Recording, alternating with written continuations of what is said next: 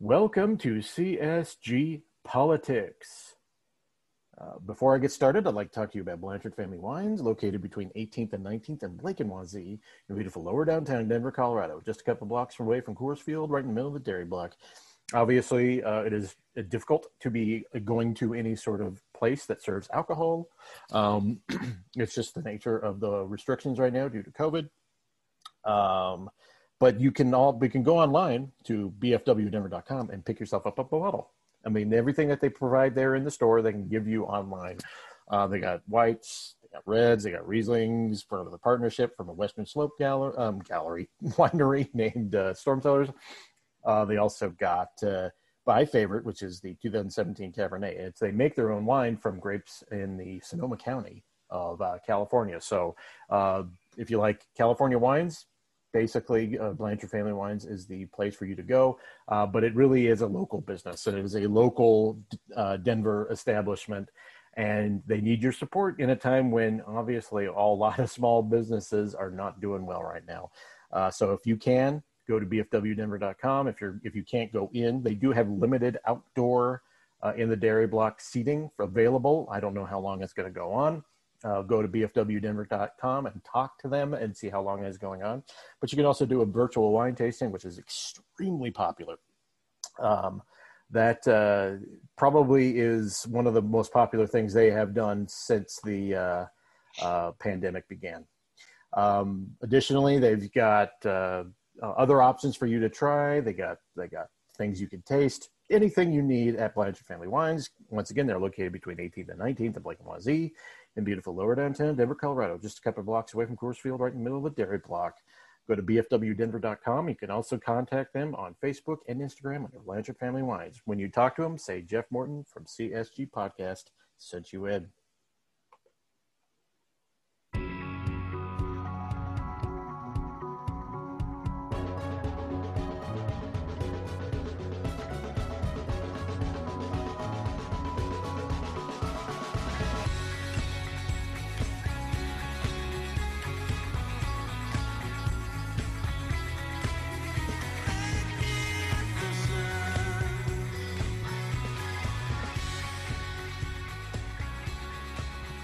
What is up, everybody? Thank you all for joining us on the latest CSG podcast, or not CSG podcast, CSG Politics. It's on the CSG network. It's also a podcast. It's also a podcast. So, I hit on the high points there. We right now, I'd like to introduce you to my friend who is in not New Mexico, a man who I haven't seen in person for a year now, since his Christmas party of last year, but I could see him right now, looking into a camera. It's my friend, Pat Guerin. Hello, Pat. Hey, Morty, good to see you. Not in New Mexico, never in New Mexico, though I don't have any problem with New Mexico, just for the record. Not that there's anything wrong. And the worst part about not being able to have my Christmas party this year is that, we can't toast one another in person, but this is a good substitute for that. All things considered. There was a time, I think in 2017, I think I was invited to 8 Christmas parties, and I had to say at one point, it's I can't go to every one of these things. It's I will go to many of it. There was a time in my 20s when I'd get invited to 8 Christmas parties, and I'd be like, I need to make sure I hit every one of these. I have the time, I have the desire, and I have the liver to do it right, but times have changed and I've aged. So we've all aged, and but it is early December. It's your first CSG Politics of December, so let's hit on some news and notes of the past week since our last CSG podcast. I would like to point out that Glenn Greenwald is still crazy, and it's just. He wrote an article with just the title, "After the Deep State Sabotaged His Presidential Bid, Bernie Sanders Mocks Those Who Believe It Exists." And it's just the person who pointed out, a guy named Derek Thompson on Twitter, says there's a lot going on there, 100%. And if you know anything about Glenn Greenwald, there's just so many layers to that title. But he went to Substack where he can write with impunity after apparently the Gestapo tactics of the editors at The Intercept told him he couldn't write batshit crazy stuff on their website. So, well, Glenn Greenwald.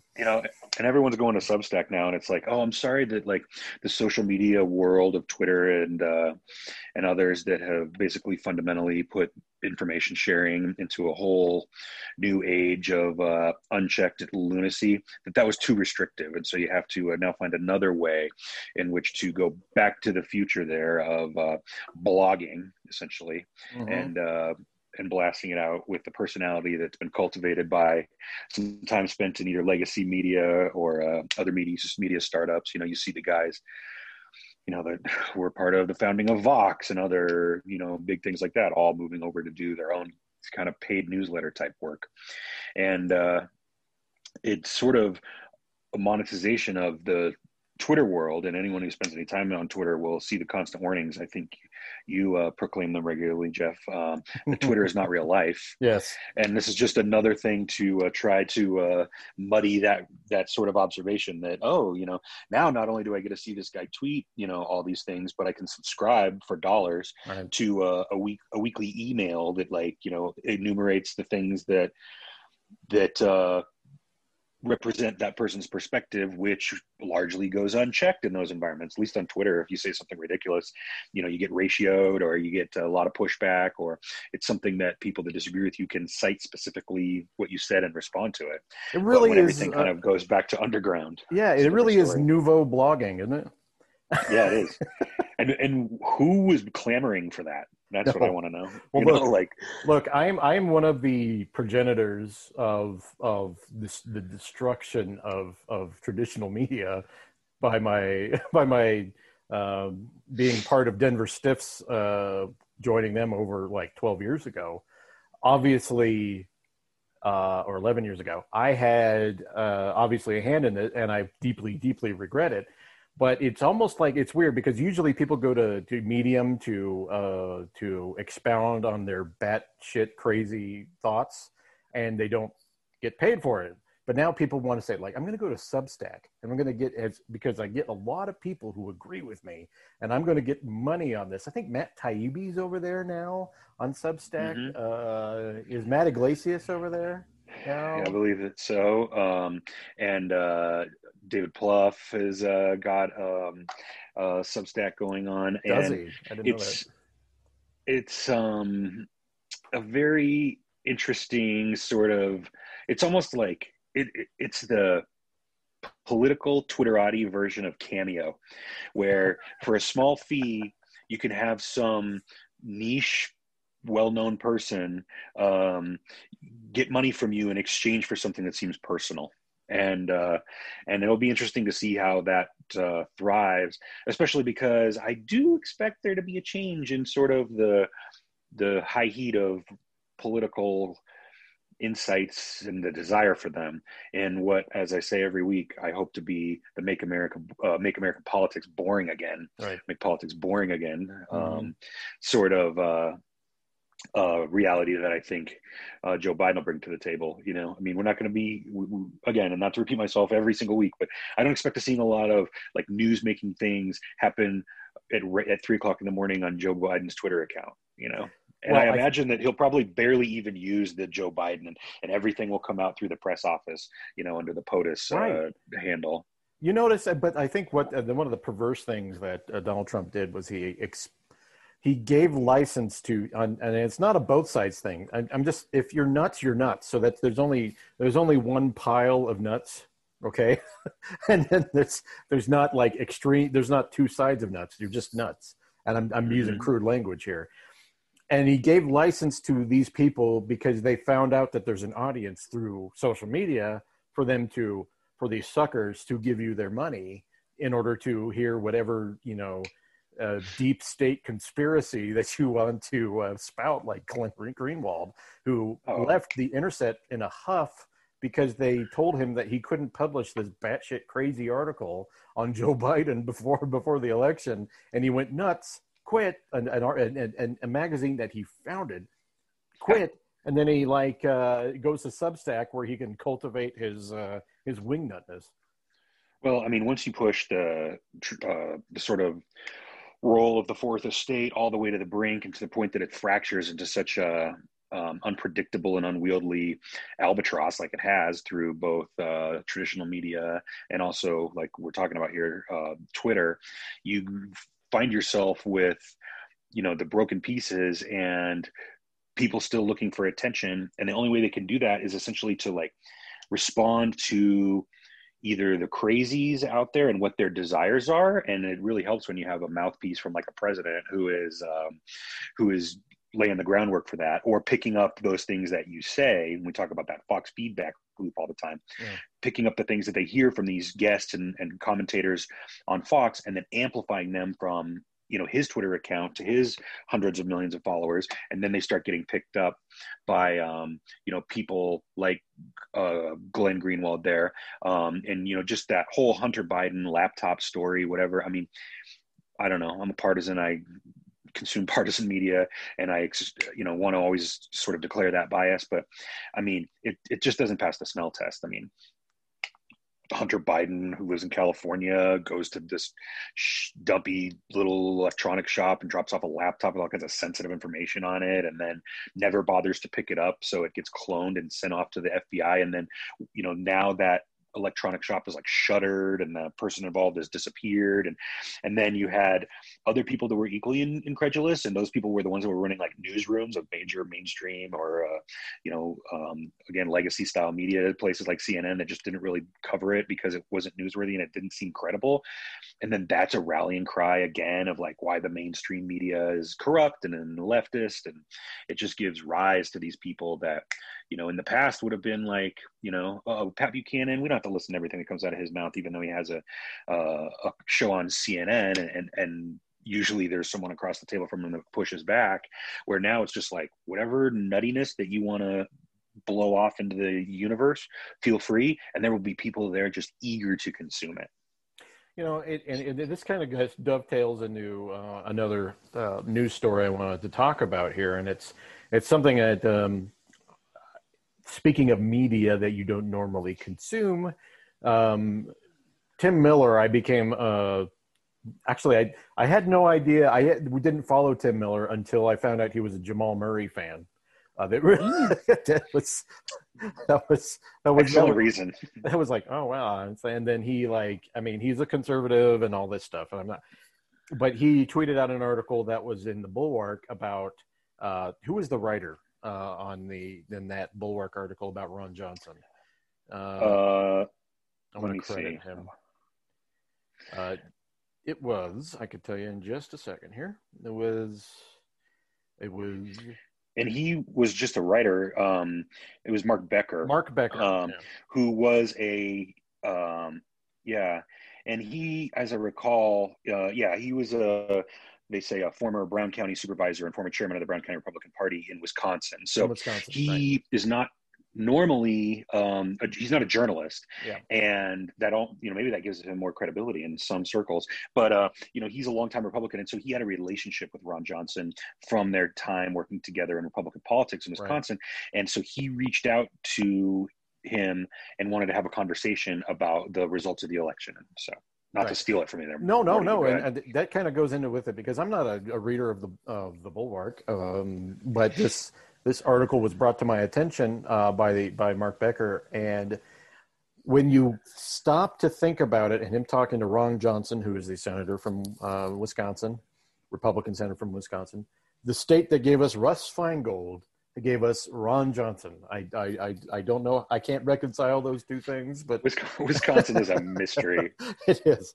But it is a conversation in private that he had with Ron Johnson, where Ron Johnson admits that it would be political suicide to contradict what the president is saying, even though he knows it to be not true. And it is stunningly myopic and frighteningly says a lot about, I guess, the president's base that he cultivated. I mean, basically, there was a time not so long ago, we're not super old guys, Morty, but, in a previous world, when a president of your party did something that was like egregious, you stood up and like said, okay, this is the reality. We need to like address it. somehow, there's probably people that have way more insight into this than I do, but it's a combination of the promulgation of social media, the Right. sort of ubiquitous nature of news and how it's in your hand at all times, the algorithm of the social networks, and then reinforced by your sort of pick your news opportunities in like mainstream style consumption, like television and such, that if you build an insular enough sort of community in your political world, you can sort of force compliance into it. And Yeah. it's not overstating it to say that it's sort of a tactic pulled from like cultism. If you've caught any of the like documentaries on some of these bizarre cults that have come out Right. in the last couple of years on Netflix and others, you see how the leader of these cults demands absolute loyalty. And oftentimes they demand you provide them with some sort of blackmail to demonstrate your desire to be held accountable. And you see these in a lot of politicians that in the past might have been more inclined to be like, well, I'm a senator and I'm separate from the president and I will criticize him when necessary and things like that. But when it comes to this article in the Bulwark about Ron Johnson, who, as a side note, is a dead ringer for George Costanza's boss on Seinfeld, Kruger, Mr. Kruger, who not only sort of physically embodies it, but sort of the aloof nature in which he says everything, which on Right. Seinfeld was deliberative, and in Ron Johnson's case, I think it's just sort of revealing. But he goes through in this article. I encourage anyone who hasn't read it to check it out, and has a conversation, with somebody that he knows who is not a journalist, and so he's very candid, and he acknowledges that Joe Biden won the election, and he acknowledges that his refusal to say so is purely politically driven, that there would be hell to pay if he were to admit it. And when you've gotten to the point now, and a guy like Ron Johnson in Wisconsin, which incidentally Joe Biden won, in the past there could have been a political calculation that him coming down on the side of like the system worked, this is the hallmark of our society, as we let the people vote, that would be better for him politically in a state in which you're trying to get reelected in a couple of years. I think he is up for reelection in 2 years, or maybe it's 4 years. But anyhow, he, he's not interested in reaching out and building a base that involves more than just a hardcore people that are adherent to Trumpism. Right. And so he can't even acknowledge that Donald Trump lost an election, which, as the numbers continue to roll in, 7 million more people voted for Joe Biden. It's the biggest victory other than Obama's in the past, generation. Mm-hmm. And also all the, there's some talk about how the polls were off in some states and this and that. Now, that's certainly true. But all the polls across the country, the national polls, all had Joe Biden over 50%. And that's where he ended up. So how is it that like seemingly reasonable minds continue to push back on this idea that it just, we can't say for certain, we just don't know.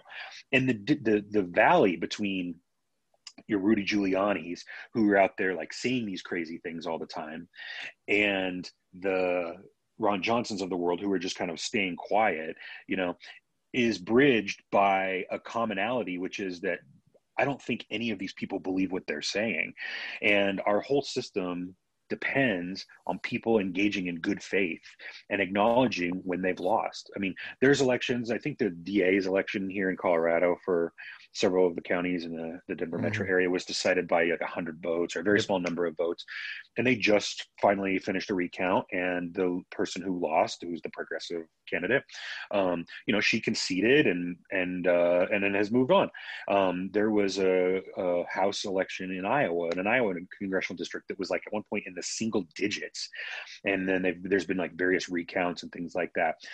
Those are normal. There was a county in Nevada that is doing a redo election on a local election because it was so close. I think it was 10 votes or something like that.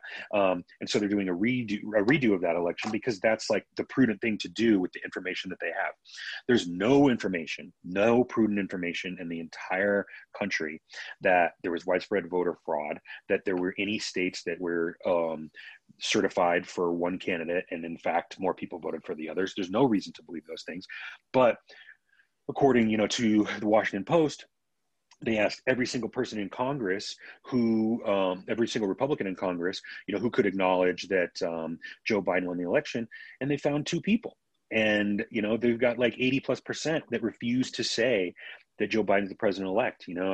Alex Azar, the acting HHS secretary, was repeatedly corrected on the Sunday shows this morning when referring to Vice President Biden, that he was President-elect Biden. And these people just talk right past it.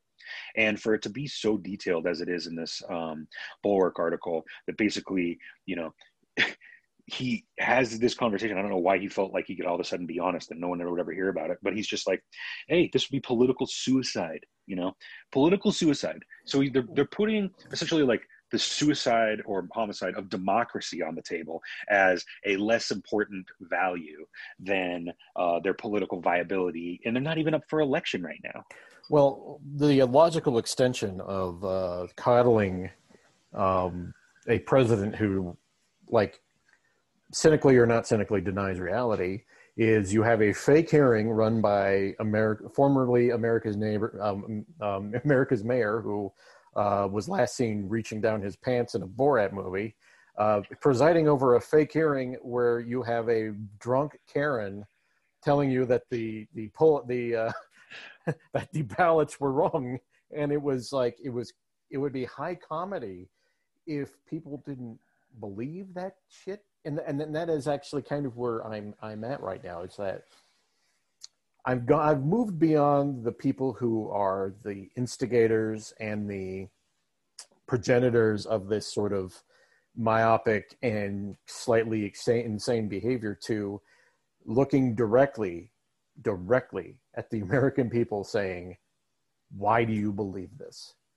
And what led you to want to believe this? Something that is clearly nuts.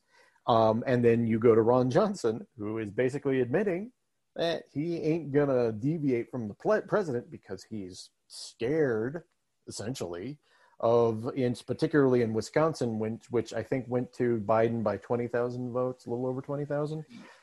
Yeah, that he wouldn't defy the president's supporters because it would be political suicide. It makes you wonder that if it's a collision of American poor education and people who are just that cynically political taking advantage of it.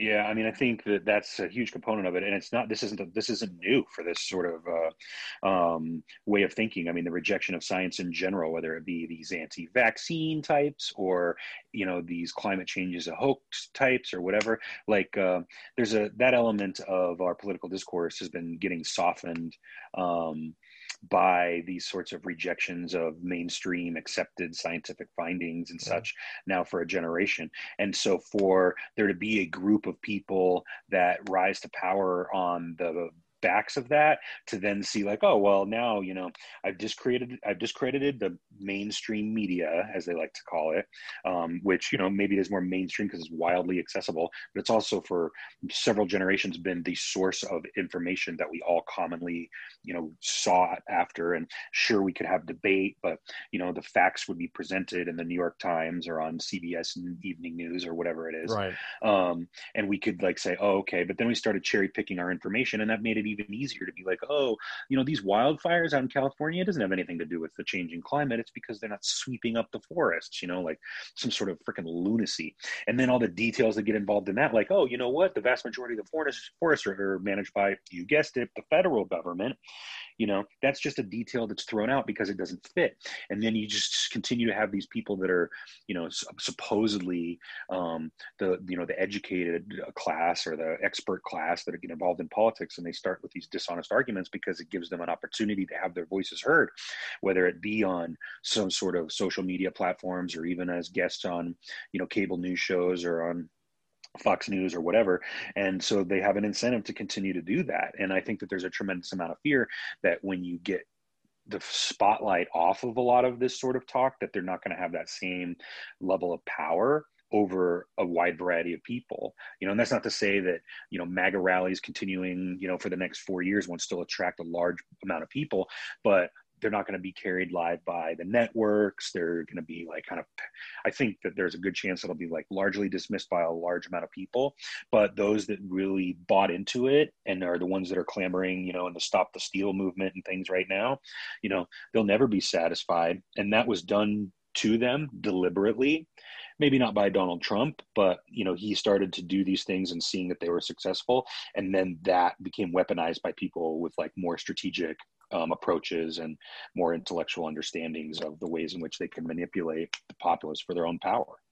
Absolutely true. And I want to credit, I want to give people the opportunity to go read the article. It'll sober you up if you're if you're looking to read something. It's on the Bulwark. It's called My Call with Ron Johnson. He knows Biden won, but won't admit it. It's sobering to see. Read an article because particularly Ron Johnson is a touchstone in politics because of, there was implications on him with the whole Russia thing too. And it stretches a long way with Ron Johnson. So it makes this read even more fascinating as far as I'm concerned. So I would go check it out. Seriously. It's I don't often read the Bulwark, but it was a really good article. So, where I let Ron Johnson off the hook there.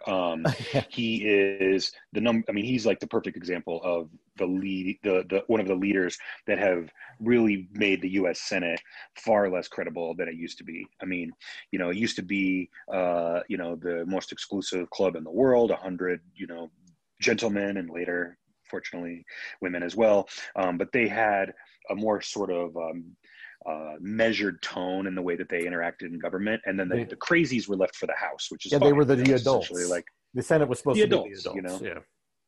And that's why they, also were given such tremendous power when it came to their advise and consent pieces, when it comes to cabinet appointees and other such things. But, the likes of Ron Johnson, who, basically in that article admit that they are, just a through and through politician looking out to exploit their best interests in a very cynical and shameless way, is damaging to our desire to have, collective confidence in the main structures of government leadership. Absolutely. And I completely agree. Okay. Well, we are going to proceed into the next segment here after we take a break, and then I'll do once again, as you know, on the politics show, Pat and I talk a little bit about DraftKings. So we will be right back. Welcome back to CSG Podcast. Before we continue with the rest of the podcast, I'd like to talk to you about DraftKings Sportsbook, America's top-rated sportsbook app. Mr. Guerin, have you had any success recently with your betting on the NFL Sunday slate, or has this been more of a you win some, lose some kind of experience for you? Well, in general, over a long enough time, unless you're a real pro, it's always win some, lose some. And I would say the key is to, don't bet on your hometown team just because they're playing. You think they're going to win or lose. Have a reason behind it other than that's just the game you're going to be watching this week. Mm-hmm. Find that other story that's out there that you heard on sports radio or that you read about online or something that you think gives you an edge, and throw a couple of dollars that way and sit back and enjoy. Because even if your team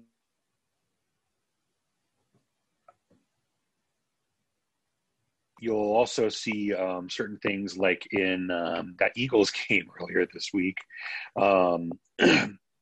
You assume, they're going to get destroyed. But, the team's up big. At the end, they take their foot off the gas. And now, that team that was a big underdog, happens to cover and you lose. So, gamble wisely, but the best way to do it is DraftKings, because all the information is right in front of you. They even have the stats for all the games versus, in relation to the betting. So they'll be like, this team is 1-5 against the spread as a favorite this season. Well, that's valuable information, even though they might be a 6-5 team or something on their record. So everything you need right there on the app. Right. And, to talk about what we've got going here at DraftKings. And it's interesting doing these interactions because I like to talk to someone who actually does the gambling, whereas in me, Mr. Risk-averse Jeff, I do not do this. So it's nice to get some firsthand information here from someone who actually... I like how you say does the gambling. Does the gambling. Like, do you know what... My daughter asked me, do you know anyone who does cigarettes? It's very similar. Does the cigarettes. Yes. The game may not be full, but there's definitely no shortage of madness this college basketball season. For us fans, college basketball powers that be have gifted us a top-tier matchup between two powerhouses. This weekend, Gonzaga and Baylor will be going toe-to-toe for what could be the nation's top ranking. DraftKings Sportsbook, America's top-rated sportsbook app, is bringing you closer to the action with these can't-miss offers. Disclaimer here, that game was canceled because of some COVID issues with the Gonzaga team. So just keep that in mind as you're hearing the rest of this thing. Download the top-rated DraftKings Sportsbook app now and use promo code MHS when you sign up for your shot to turn $1 into $100 when betting on either Gonzaga or Baylor to win. Once again, doesn't apply. That's right, bet $1 to win $100. Use promo code MHS during the sign-up and take advantage of these great offers for a limited time only at DraftKings Sportsbook. Must be 21 or older. Colorado only. Bonus comprised of first deposit bonus. Deposit bonus must have 25 times playthrough. Restrictions apply. See DraftKings.com/sportsbook for details. Gambling problem? Call 1-800-522-4700.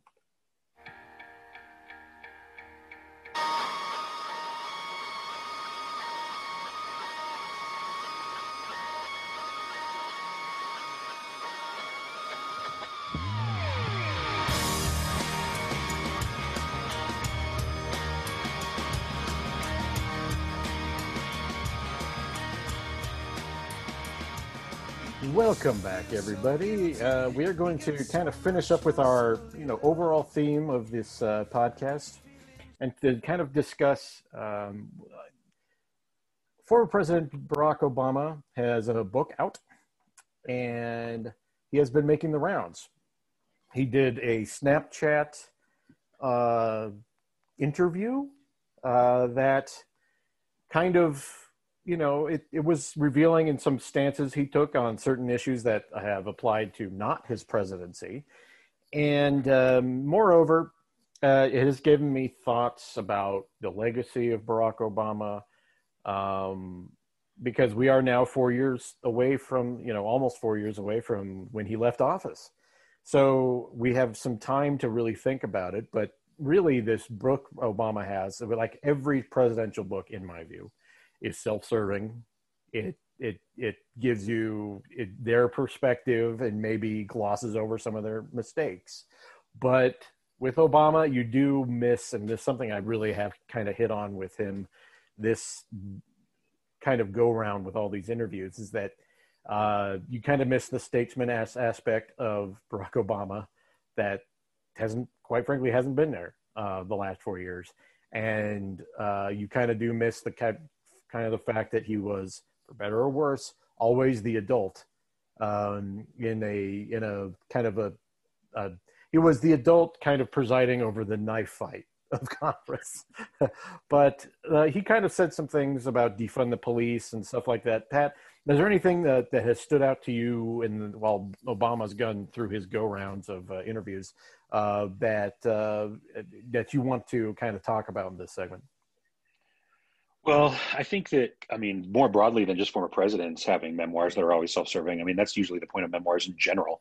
Right. And when it comes to presidents, they don't oftentimes, and traditionally, we'll just speak in broad terms of how normal times are, they are not always offering their perspective in response to things that are going out. Now, they're selling their policy positions, they're selling their sort of, plans to their voters on what can garner support for them, but they're not telling you about the inner workings of what's going on certain sort of, fights with Congress, or, things happening in the culture or being talked about in the media. And they usually end up waiting, 4+ years after their administration to kind of giving you those behind the scenes sort of stories. And by that time, the politics has usually moved on so much that it isn't necessarily fair to read it through the lens of current politics, Right. And there's a lot of arguments now that, like, Joe Biden is the most progressive candidate ever, elected or to the presidency. And you're like, well, what about Barack Obama? And you're like, well, Barack Obama, if you remember, came in 2008 with reservations about speaking out for marriage equality, Right.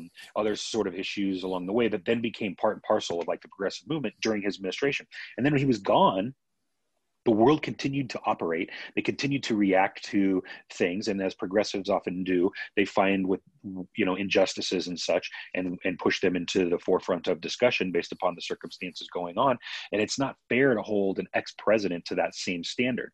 And so, to specifically what he said about defund the police, and just staying away from the argument itself, he said that do you want to have slogans, or do you want to make progress? Essentially, it's a rough quote. And that is the element of political science that must be present in the sort of deliberative way in which a political party or a political movement tries to move forward. And if you go back to certain social issues, like in the early 70s, I was reading, I think this was on Twitter today, Joe Scarborough was talking about it, about Baptists were like 70 or 80% Southern Baptists in support of abortion, specifically, in cases of incest and rape and health of the mother and the child. And then the world changed when it became a political issue because Roe v. Wade came out. And now it was like, okay, we need to frame this in a certain way. And the way in which they did was pro-choice and pro-life.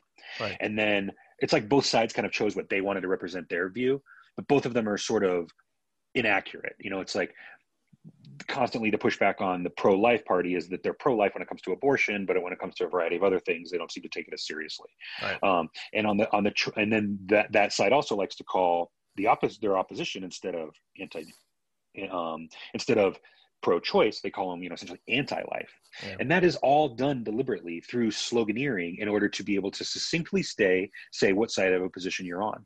Yeah. And the problem is when you say a phrase like defund the police, that is something that can be rejected out of hand by a lot of people that support the ideology behind what you're saying. And if you have to go in and explain the meaning of something that is at best clunky, if not fully misleading, or if it doesn't take what a very small percentage of people who mean truly defund the police and expand that all the way out to people that are interested in, like, police reform, then it's all under the same umbrella, and it gives a sort of agency to bad actors that are interested in misrepresenting positions for their own political gain, all the ammunition they need. And if any of you are brave enough to have had ongoing conversations with people on the opposite political side of you through the past year or so, you'll know that they're consuming their information from these sources that are using these hot button words, and they're being used as a way to reject the premise behind it. And so you have people that are like, well, yeah, you want to vote for Joe Biden. Well, he wants to defund the police.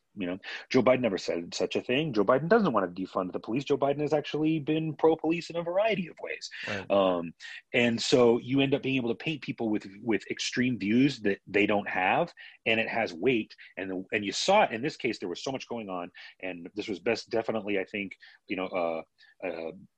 pushback to Trump election. But when the stakes weren't as high at the top of the ticket as they were on the top of the ticket with those down ballot races, you start seeing why House races across the country, a lot of those people that swept into power in 2018 and that blue wave were swept right back out because they were painted with this defund the police slogan that may not be an accurate representation of their views, but is something that's easy to have in a conversation, or throw in a debate, or put on a yard sign that is enough to erode the support of those candidates, and then they lose. And so Barack Obama's, sort of like thesis here is that if you aren't more deliberative in selling your ideas, then you're going to allow the other side to define you.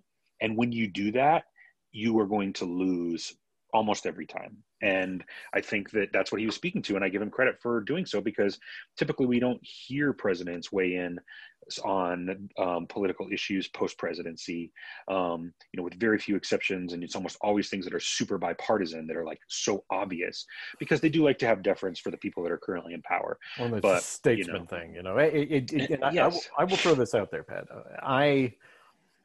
As a suburban Denverite who has spent, I'm in my 40s, early 40s now, and in 34 of those years, 33 of those years, 34 of those years I've spent in Denver. As a suburban white Denverite, I do not have the same experiences with the police that a inner city person of any who is either a minority or has a different kind of experiences with the police. I've never shared that.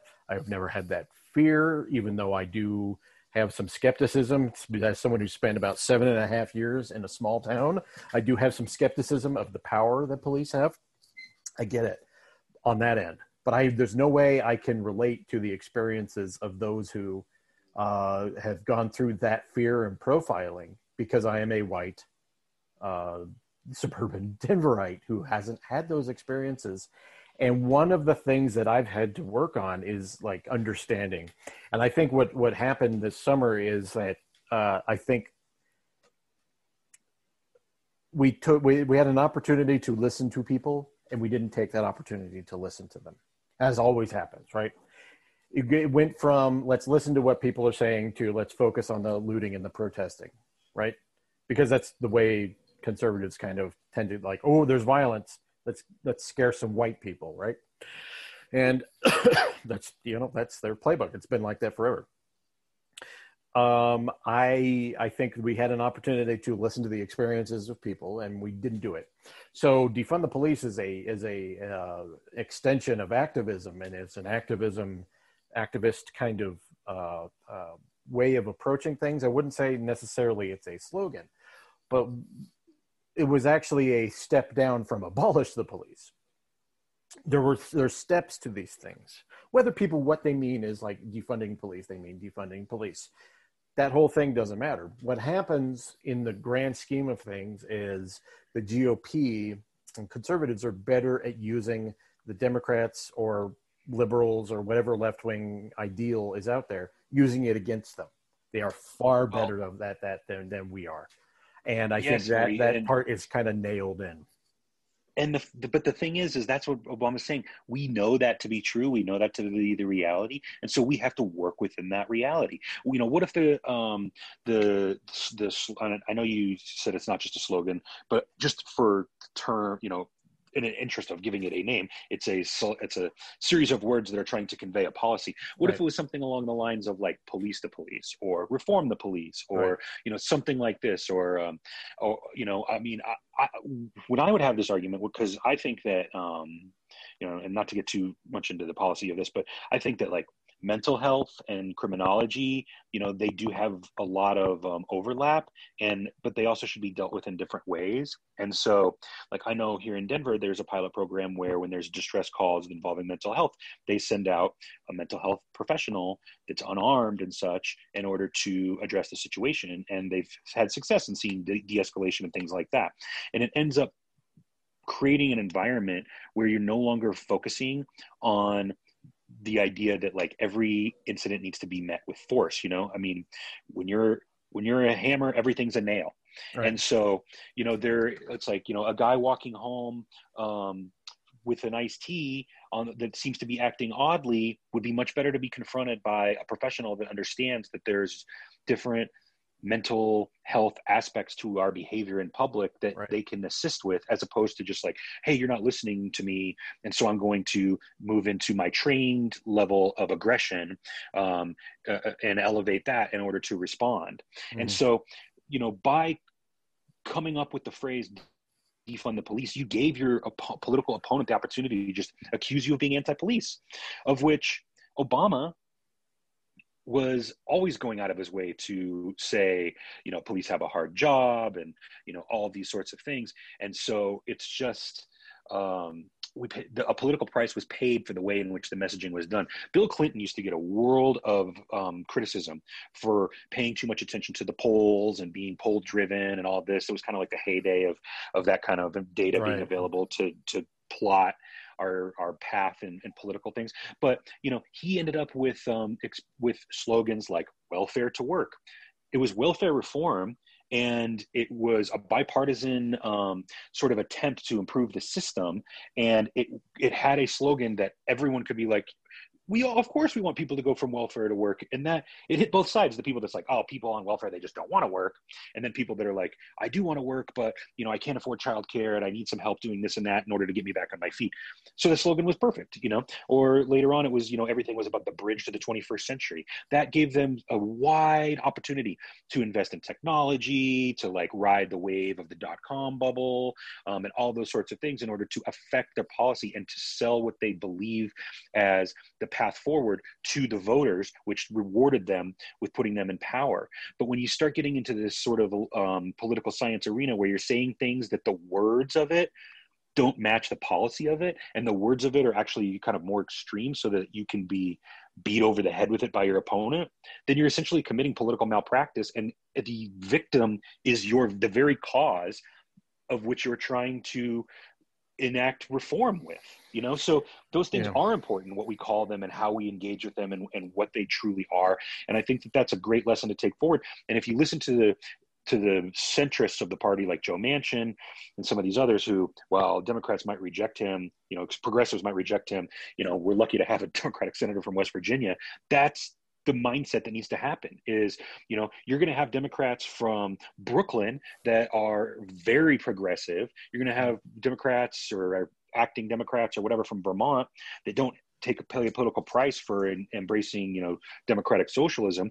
But you're also trying to elect Democrats in Ohio, and you're also trying to elect Democrats in rural Pennsylvania. You're also trying to elect Democrats, in Montana and these other places. And when you put the sort of weight around their neck of things that are easily dismissed by those people's electors or by those people's voters, then you're doing damage to your party and to your cause, and that's again where it's not just about what you're getting in your Twitter battles. It's about the actual political science of building a coalition to move forward and expand your message to as many people as possible so that those reforms then have support to actually pass into law and be implemented.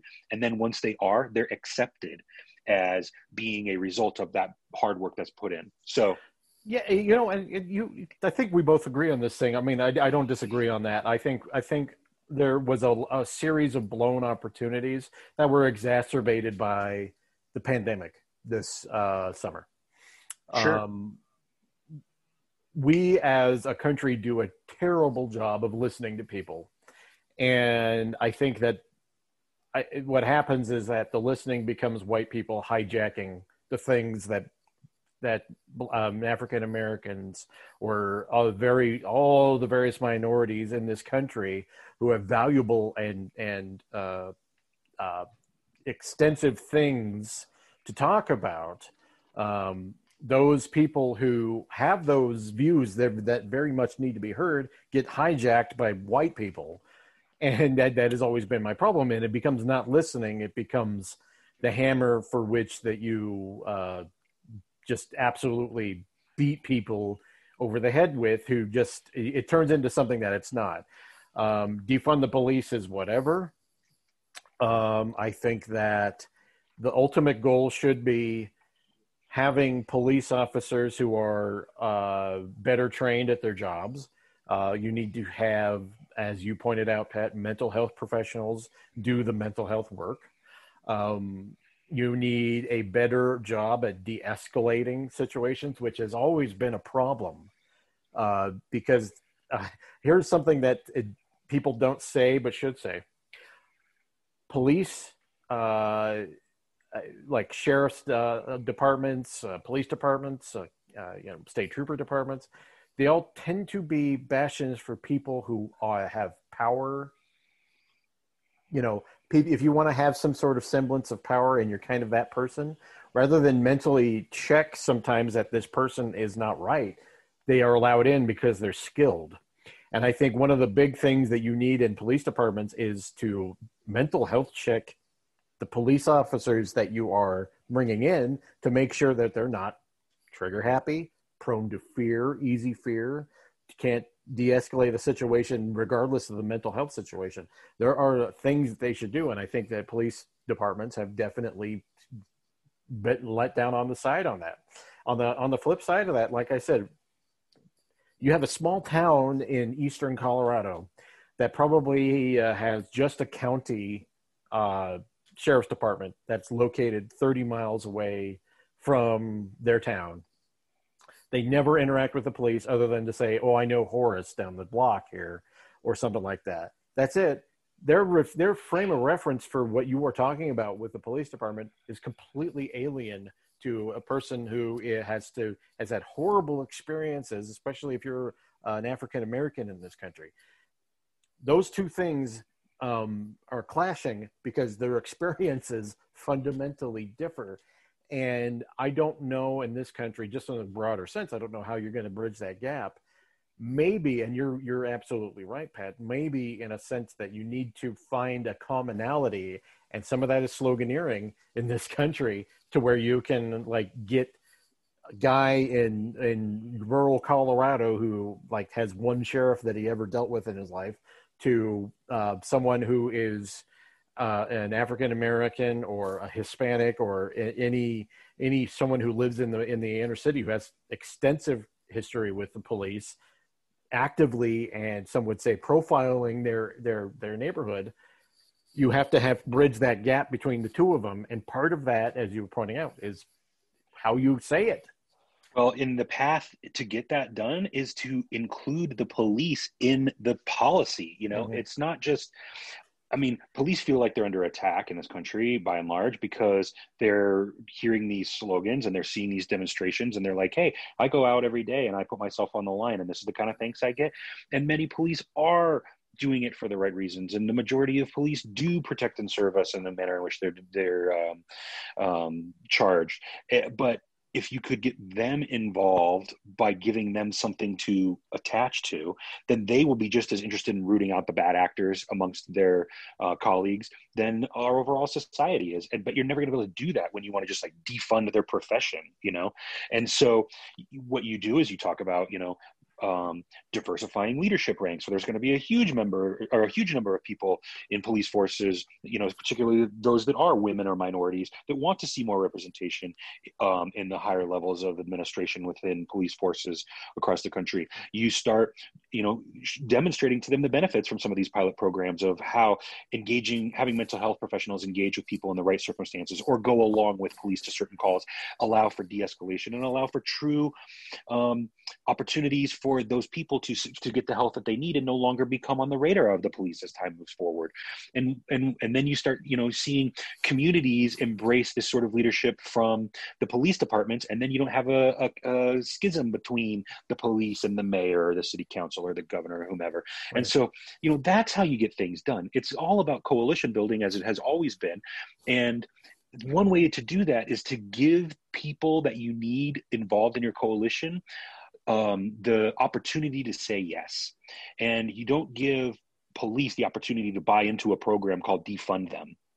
Nobody is going to support a cause that, basically seeks to eliminate their chosen profession, of which we elevate to a level of nobility in a lot of cases, because they do provide a service that helps our society function. And it takes away from, if you're on the progressive side and you're advancing these ideas, it takes you away from the waste of time of having to be answer the questions well, who are you going to call when someone breaks into your house? Or, oh, if you're at, your BLM sticker on your car, nobody should come to your house if you're getting robbed.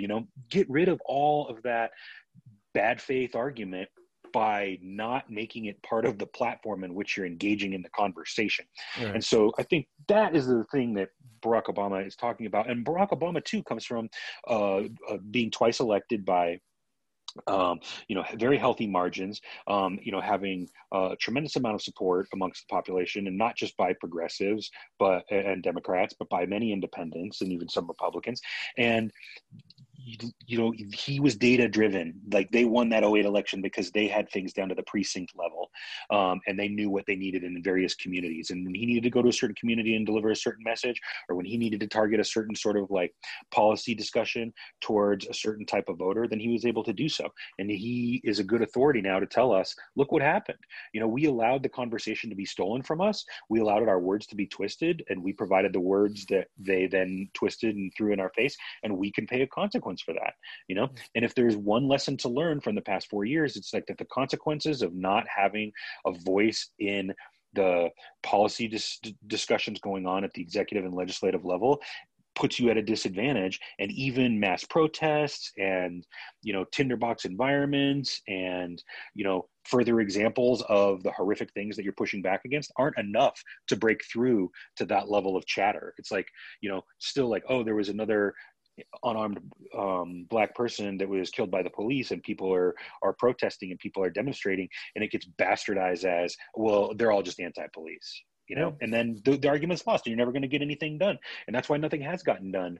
And you find a way where you make those moderate people of the opposite party have to reject the things that you're saying that make perfect sense, that have widespread appeal across the society, and then they pay the political price for it and are replaced by people that are willing to say those things. And that's how you make progress, if that's what your interest is. It's not just advocacy. And it gets bashed as incrementalism.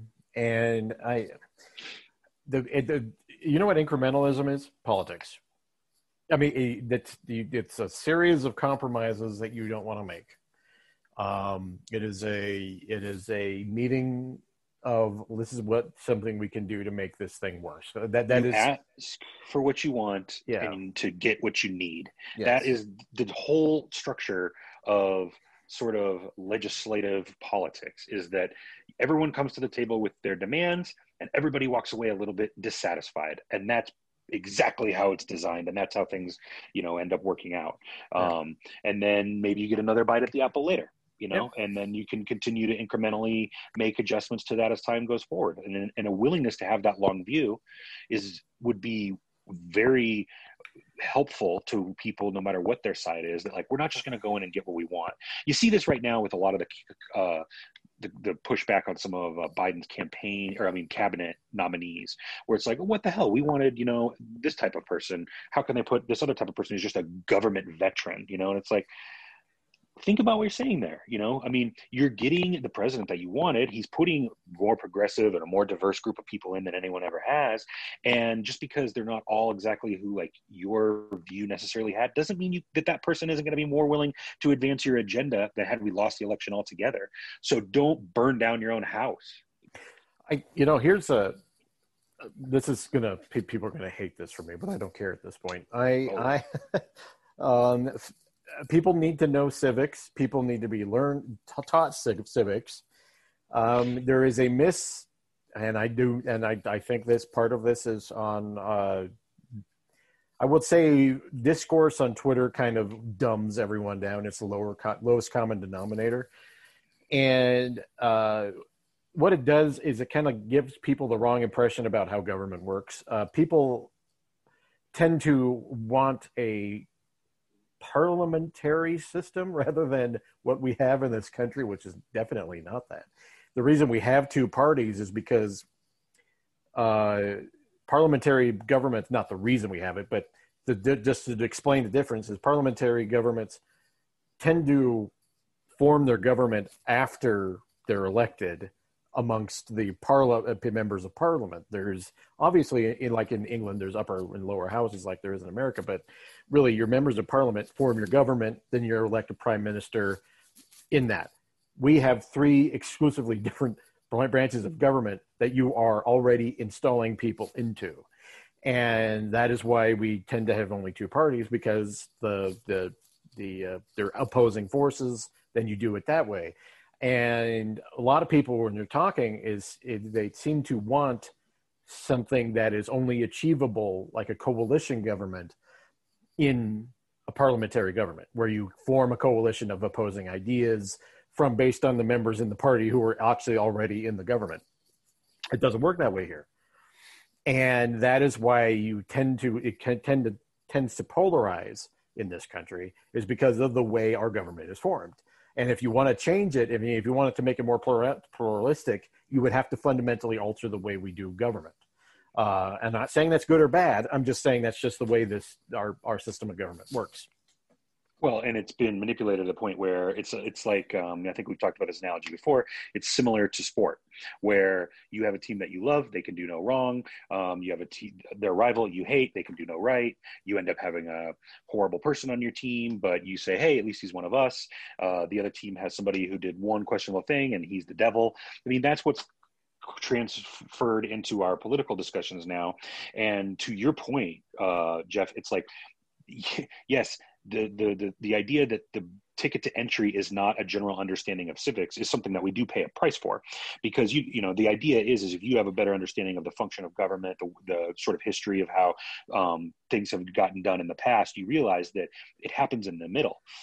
If you have centrist people from both parties, the blue dogs of the past, or the gang of 5 or 8 or however many, where they're the ones that truly have the most control. And if you look at going into this next Congress, regardless of what ends up happening in the Georgia runoffs and who has a majority, if you do have 6 or 8 people that are not just always going to be partisan voters, then those are the people that the executive branch needs to sell the bill to. Those are the people that the flanks on the left and the right have to convince to put some of their policy positions into. But those people are going to be the ones that control the path of legislation.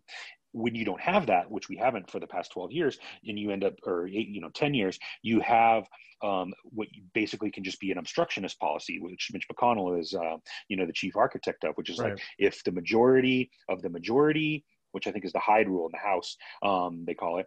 If we don't have a majority of the majority, then we're not even going to bring it to the floor. So if you could pass something with 40 Democrats and lose some of them that are maybe, more left, and 20 Republicans, but lose some of them that are much more right, then you end up with, a compromise bill that addresses certain things. And if you take this backwards just to this past year, if that had happened with, COVID relief, or with, some of these Restaurant Act, or we're working to get like PPE and things like that, these bills could have passed, and they may not have been what the far left of the party, the loudest mouths in the Congress on the left, right, wanted. And they may have forced Nancy Pelosi to admit to a compromise, or that, she had to give some things away. But the fact that there's no compulsion to do that is what puts you in a position where you're only speaking to your own members all the time. And then the populace as a whole pays the price for that.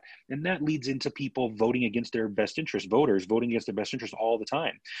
There's a lot of people in this country in those very red counties that you see every time you look at the electoral map that are desperate for stimulus because they are suffering under this coronavirus situation. Right. And we have a long history of providing money to like farmers and things in this country. That's almost just baked into the sort of electoral cake at all times, where there's no Democrat or Republican that's going to say, no, don't pass a farm bill.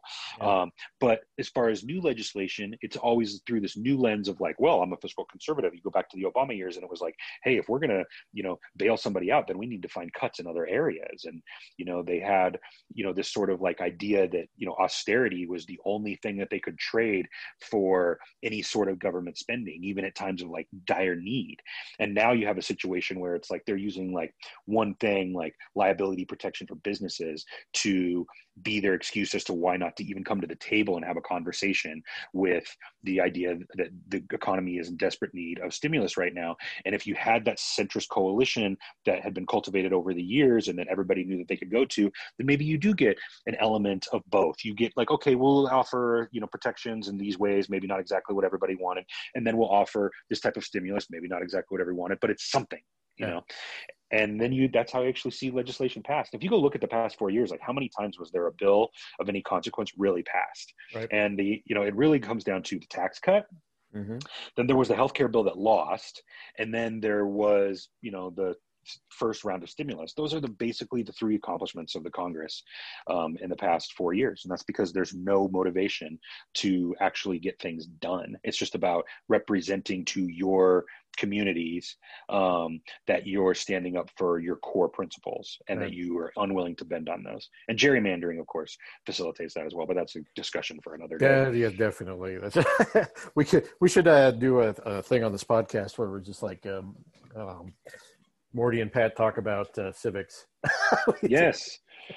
American government. American government, yes. with CSG Politics. CSG Politics. That'll be downloaded heavily, I'm sure. Yeah, I'm sure. Yeah. All right. Well, I think that's we talked about we hit all the points here. I don't think anything notable is happening this next week, so hopefully everyone is going to be safe and happy, and stay inside, please. Just either stay inside or wear your goddamn mask.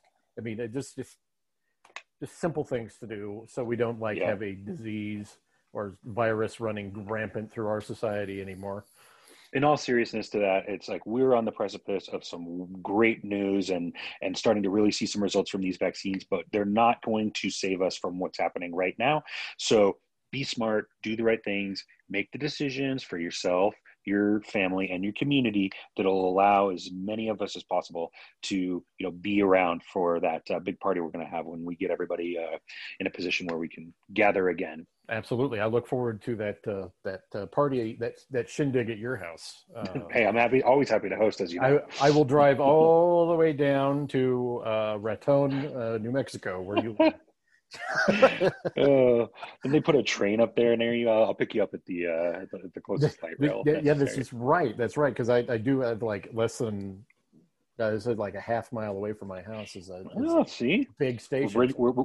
We're bridging the borders with right. mass transit. That's right. I could do that, and then I can drink to my heart's content. Yes. Okay. Well, thank you, everyone. If it's look, it's Sunday, so that means it's CSG Politics to steal from another program. So Pat and I will be talking to you next week.